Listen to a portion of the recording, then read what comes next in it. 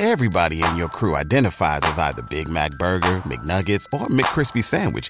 But you're the Filet-O-Fish Sandwich all day. That crispy fish, that savory tartar sauce, that melty cheese, that pillowy bun. Yeah, you get it. Every time. And if you love the Filet-O-Fish, right now you can catch two of the classics you love for just $6. Limited time only. Price and participation may vary. Cannot be combined with any other offer. Single item at regular price. Ba-da-ba-ba-ba. Welcome to Lorehammer Listener Lore, the Warhammer 40k podcast where you get to write the script. If you would like to submit your story, you can email lorehammerpodcast@gmail.com. And if you'd like to support the show and maybe even jump your story in the line, or maybe even read stories with me, or maybe you have a story you would like to read to me, head on over to Patreon at Lorehammer Listener Lore and check out all the cool ways to get involved and support the show. Enjoy.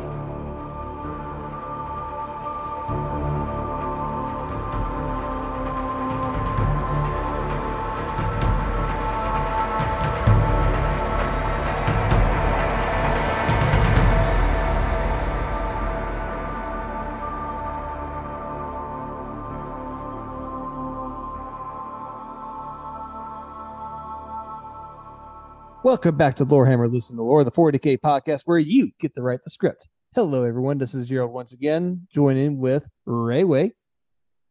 Hello and good evening. You were a lot more hype before I pressed record. What's wrong with you? Well, I'm trying to settle my hype for now. I want to work up to the hype, as an orc does when they build the Y. You don't want to, you don't go full on Y. You have to, work up to it. It's all about building the momentum. It's all about, that snowball effect. All right. Well, as you can tell, I am hyped, and Ray is getting hyped for this next selection that we have for you tonight. This is a Drew Carley and a Harlequin story written by none other than our very own Con Ale, once again. This guy's fucking amazing. Yes. And of course, I'm sure what I'm sure is to be an excellent story in the works, plus some, attached mini pictures. And Connell, whenever you get the chance to hear this, please post those pictures to the Discord, because these are looking awesome, and I'm sure the rest of the Discord would love to see it. 100%. I mean, I'm fucking jealous of his work, but we'll get to it when we get to it. We have to fucking we have to work through his mate. I'm honestly I don't want to say shocked, because this story could be absolutely trash for all we know. I'm not saying it is, but given what we've read of Connell's work already, I am beyond floored with what he's been able to accomplish with how little lore the Harlequins have, because he's mostly a Harlequin writer from what we've seen, and he can do a lot of work with so little that I'm honestly impressed. But again, for all we know, this story could be absolute dog shit. But given his track record, I'm gonna say it's not. Yeah, and like you mentioned before, last time we went over one of the stories, Harlequins don't have that many models, but good lord, the attachments that he posts are just phenomenal with what he's able to work with. I 100% agree. So I'm excited to see what he does with this story. Exactly. So what we have here is called Salendiss Voidwalker, a Drukhari and Harlequin story. Very fun, very fun. All right. Did you want to start, or did you want me to begin this one? Rock, paper, scissors for it? Yes, rock, paper, scissors over video chat. This cannot go wrong. Absolutely not. No I'm cheating. thinking of a number between 1 and 3, and it's not 1 and 3. What number am I thinking of? Negative 42. I was hoping you get the Futurama reference. Nope, I was thinking of Hitchhiker's Guide to the Galaxy. That's also good. All right, I'll take it. I will make the sacrifice and read. I will make the sacrifice and read Connell's amazing stories. Nah. Now they've heard my annoying verse first, so now I humbly bequeath the reading to you. All right. Heart of the Void, an insurrection of the domain of darkness, the tale of Salendiss Voidwalker. Much like their dark muse, an infinite void within the solitaire thirsts for unending violence. Only the salve of Kekarak's black humor allows these cursed beings to retain some semblance of their former sanity in the face of their Slaneshi hunger. Salendiss Voidwalker preaches upon a spiked gargoyle. The demonic visage decorating his bone-white mask sweeps shadowy ichor as he scrutinizes the scene below. The dark Camoran streets are floodlit by stuttering neon arc lights, strobing in time with the screams from the nearby night palace. Shrieks from the dark rhythm complementing the thundering beat of their tremendous hammers. Catchy, Salendiss muses to himself.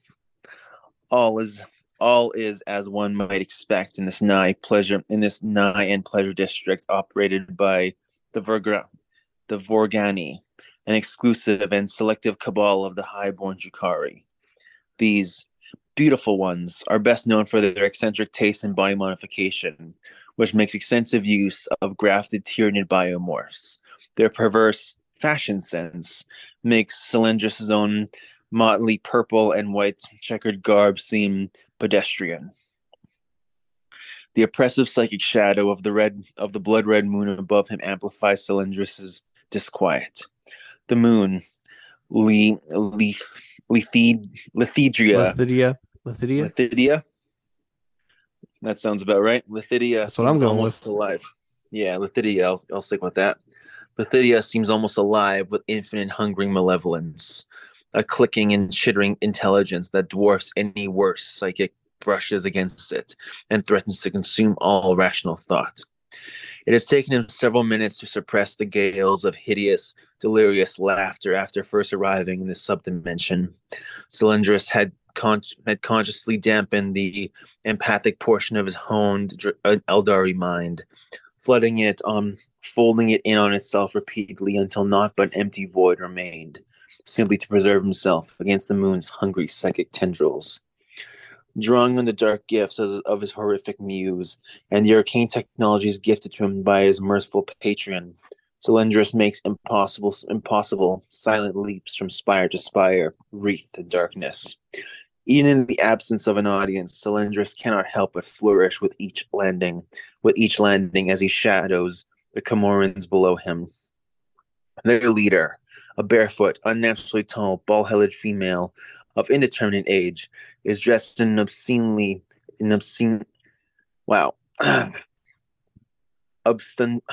that word? Ostentatious. There we go. Thank you. Ostentatious. Ostentatious but lightly armored bodysuit. It is designed in the fashion of the Vorgani to draw the eye towards her four splendid, muscular, segmented upper limbs, each blistering with combat augmentations. A barbed tail flickers back and forth beneath her flowing silken skirt. The jostling crowds of slaves and low-born cutthroats part like a sea, well out of the blade's reach, before her paranoid honor guard of incubi, fully armored and adorned with their traditional war helms. Contrary to the traditions of most shrines, these incubi have each had a third arm expertly grafted below their left shoulder, which they wield an additional demi-glaive, a wicked gift from their Vogani patrons. The Dracon's unnaturally coordinated subordinates sweep clear the streets ahead of her with inevitable efficiency, allowing her mistress to stride imperviously and uninterrupted towards the flesh-crafted, chitinous towers of Avaris Shadow Talon, homunculus lord of this realm. Salendiss continues to shadow them, from far above, whilst the wary incubi focus on the crowd, but he is uneasy and restless. All is not as it seems. The slaves and vagabonds below are too deferent. It goes beyond the servile groveling one would expect. In their eyes, there is almost a reverence. Salendiss, curious, unfurls a tentative psychic probe and delicately tastes the margin of the most unassuming of the slaves' auras. The response of a bomb has gone off. Immediately, Every being in the street below, regardless of species, snaps their gazes to upwards as one, fixating on Salendra's precise location. Shrouded in his hood and wrapped in darkness, Salendra's is already moving, leaping and tumbling through the air, his dark silhouette disintegrating into dozens of barely discernible shadow puppets. Weapons fire, clattering off the spires, ricocheting shattered venomous slivers past within inches of the solitaire. Running footsteps and guttural cries echo in every direction. Defying the fundamental physics of gravity, Salendra's runs along a wall and leaps impossibly far at a leather-winged scourge drawn by the commotion. His outline takes on a demonic proportions and explodes into a kaleidoscopic blizzard as he hurtles like a missile straight at the modified Eldari.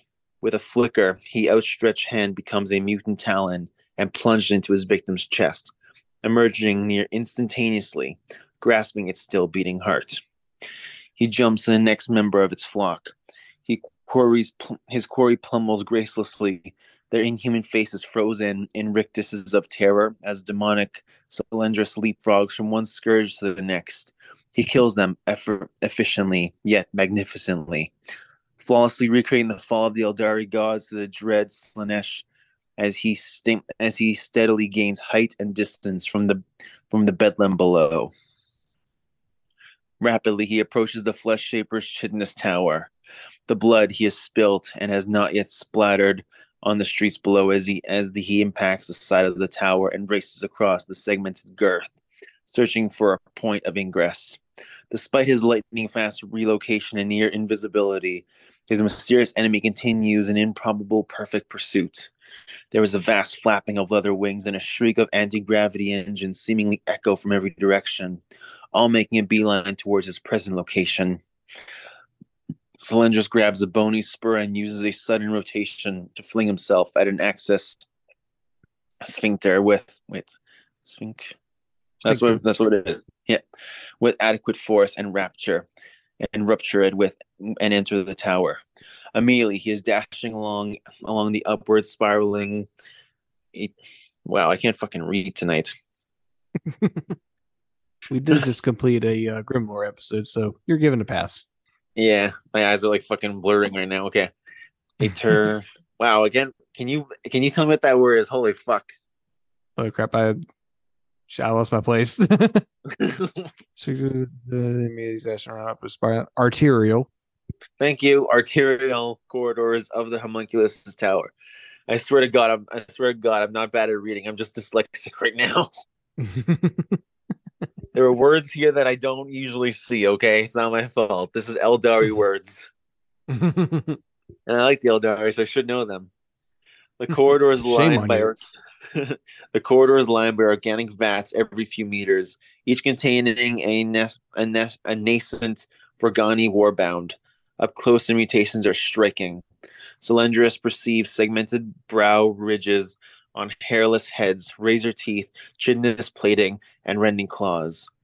More obviously twisted than their cousins in the streets below, the truth of their nature is abundantly clear.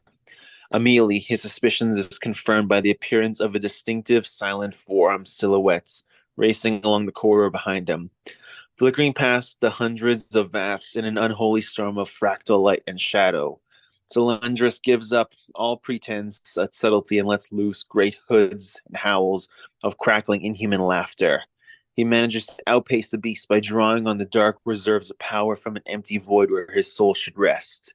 But Salendra's cannot resist teasing them, allowing them to close the distance before tumbling his nose and spiraling clear at the last moment, their talons falling short by the feline's whiskers.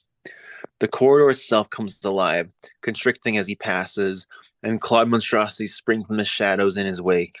Time seems to dilate as the dark gifts propel him along, always one step ahead of the adversary. He continues to gain height, spiraling upwards towards the homunculus' spire top layer. He can feel it now, no longer in hiding. The pressure of untold billions of chittering minds pressing down upon him. Only the absence of a soul keeps him from instantly losing his mind to the hypnotic tumult. It is no surprise that his fellow troop members did not return. It seemed implausible, but this brood mind has grown beyond all possibility of containment. Only in Kamra, where his dark senses are so subtle, could this blasphemy have propagated undetected for so long. Salendiss punctures the membranous portal into the final chamber and erupts into a darkly lit throne room atop the inverted spire in a fractal explosion of light and shadow. The chamber is an architectural masterpiece. Fleshy membranes, bony spurs, and chitinous plates seamlessly melt together in the form of a great cathedral, like space dimly illuminated in a deep crimson by the light of the moon. Lithidia flitted through several feet of prismatic organic crystal. At the epicenter of the grand room, where there is a pit of fluorescent digestive slime into which slaves are being prodded by lithe-bodied, heavily modified racks, their mutant vestiges hidden behind ancient canine battle masks. Hovering above the reeked acid pit is a heavily modified biomechanical pain engine floats in midair. An enormous gene stealer with a bulbous cranium hangs crucified in its grasp. Great surges of torturous energies cause it to convulse in sync with the screams of the dissolving victims below.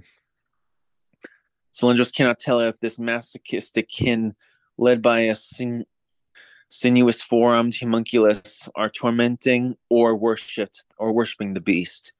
It is impossible to say whether the Eldari or the Tyranid is in command, and seeing the odds stacked against him, Salendiss knows he will never have an opportunity to discover the truth. Cackling madly, he dives beneath a sudden barrage of toxic splinter fire and streams of liquefying corrosives, and head springs across the floor towards the nearest crystalline window. His silhouette distorts, taking on monstrous proportions as the pain engine targets him. Its searing heat lance misses him by centimeters, setting the fabric of his pristine coat ablaze and melting sheer through the crystal behind him. Like a burning meteor, Salendiss tucks and rolls through the still molten hole, chased by the enemy fire.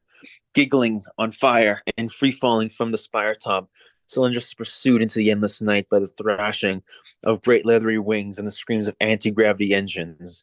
He plucks a syringe like dart from his stiffening left forearm. He cannot die here. The laughing god must know of his discovery. Oh god, it's so fucking cool. All these fucking models are amazing. Yep, it makes a lot more sense now. Ooh, these are so fucking cool. Give me 1 second. I'll take a sip of my coffee.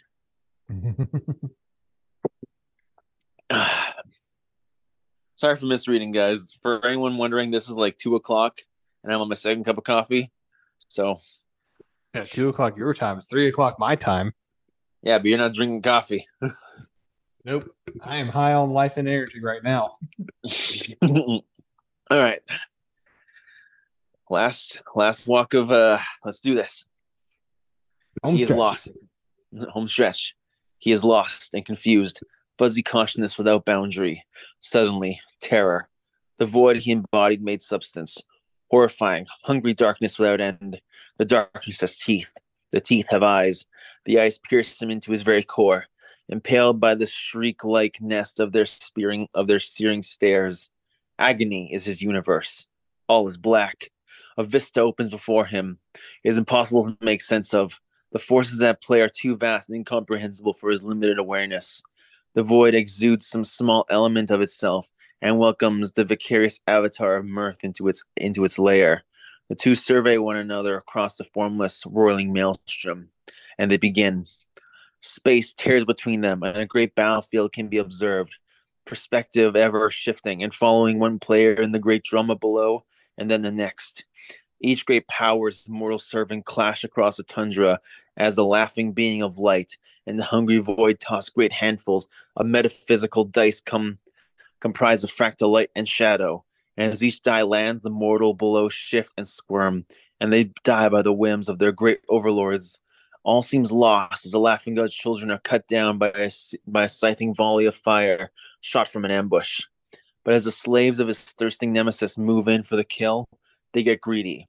taking their time to feed their hungry master. And with a titter that gratefully builds into an unholy, echoing cackle, the being that Salendiss now recognizes as Lord Kegarak himself rolls a pair of sixes. Channeling his power through his avatar in a field below, there is a massive surge of psionic power, and the Dark One's commanders are utterly purged from existence. She who thirsts, rages, and flings an imagined battlefield across the plain. Great warp storms tear at unwitting players, and the shadowy monster sheathing and raging, and tears at the unreality around him. The prisoner feels his bonds loosen. The imaginary barbs holding him in place dissolve. And the laughing one whispers in his ear, a littering, charming sound with a cadence of barely suppressed giggles.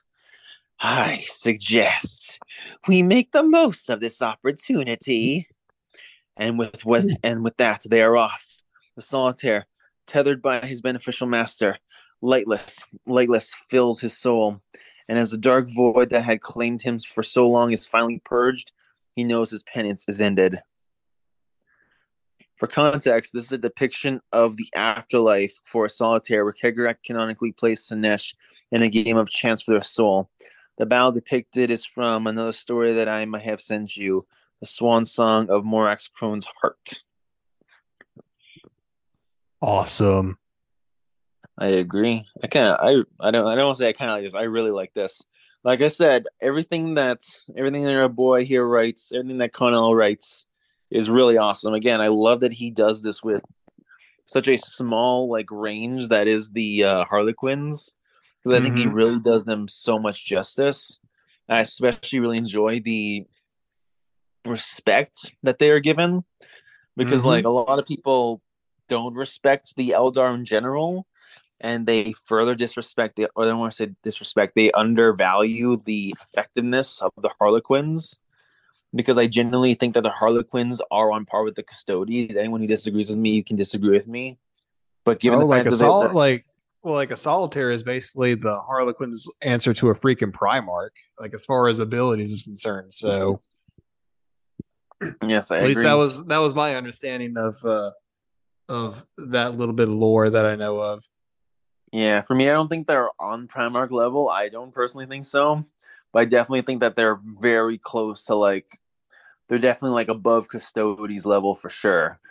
For me, I view the solitaire, because solitaires are even above the regular Harlequins, but I think Harlequins are on par with Custodes, and then the solitaires are even above that. So because everyone likes to point at the lore. Oh, go ahead. Well, I mean, if you think the Harlequins are to the Eldar, like the Custodes are to Space Marines, then the Solitaires, who are so far above regular Harlequins, that's they're, even though they themselves cannot compete with a Primarch, they are Primarch level as far as Eldar are concerned. Yeah, that's a fair assessment, and I agree with that. So, but as far as the Eldar being undervalued, I think I saw a statistic, and I sent this to you the other night. It was Eldar composed of 10% of the armies used in tournaments, but they win 60% of the battles. So make of those numbers what you will. Yeah, but those are rules, and that's because GW doesn't know how to write the rules properly, because all those wins are because of a typo, or not so much a typo, but a rules clarification. Yeah, because this is going to rules stuff, and obviously this is more for lore. But for a quick example, one of their abilities is they can basically infinitely use it. That seems a little busted. Yeah, they can infinitely use it, and they don't pay the price. They pay the price once, and then they can infinitely use it over and over again. Yeah, that does seem a little busted. Yeah, so that's more just the rules fix. So GW, like you, is not good with numbers. Exactly. And apparently I'm not good at reading right now, but that's, again, in your defense, we just finished recording a Grimoire episode. # check out Grimoire if you like Warhammer Fantasy. And it's fucking late, but again, this is amazing. I love everything Connell does, and I'm hoping we get to see more soon, especially this is obviously a continuation of what did he say was the Swan Song of the Crone's Heart. Song of Morax Crone's Heart. I feel like we've seen that one. I could be easily wrong, but yes. Yeah. I feel like I've heard it before. But regardless, if he has a continuation of this, I'd also love to see it. Although given the fact that it ends with Salendiss dying, I feel like there isn't much more to go with. But I kind of like the twist that it was the Gene Stealer cult infecting the Dark Eldar, because at first when he was describing how he was killing them, I was just like, wait a minute. I thought Eldar don't typically kill their own unless it's Drukhari just taking some slaves, but then it all made sense. Yeah, well, it definitely made sense with the idea that because Kamra has such a dampened psychic field or like psychic awareness that like they wouldn't detect gene stealers. Although there's a question though, is it a gene stealer cult or is it just the Drukhari being evil motherfuckers? The world may never know. Well, I mean, I'm assuming Connell knows. Connell may know. But this episode was good. I enjoyed the story. Absolutely. Any parting words? Keep writing, folks. If you have anything that you want to submit, please be sure to send it to lorehammerpodcast@gmail.com, and we can't wait to read it. Indeed. We'll keep this going as long as we can while, we make sure the Mechanicus keeps sabotaging Mark's laptop. Exactly. Have a good night, everybody. Good night.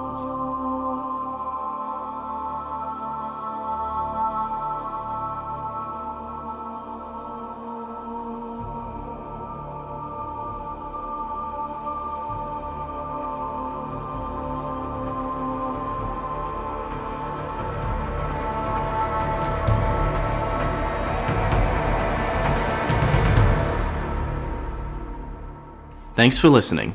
If you would like to submit your story, you can email lorehammerpodcast@gmail.com. And don't forget to check out our Patreon page and support the show at Lorehammer Listener Lore. See you next episode.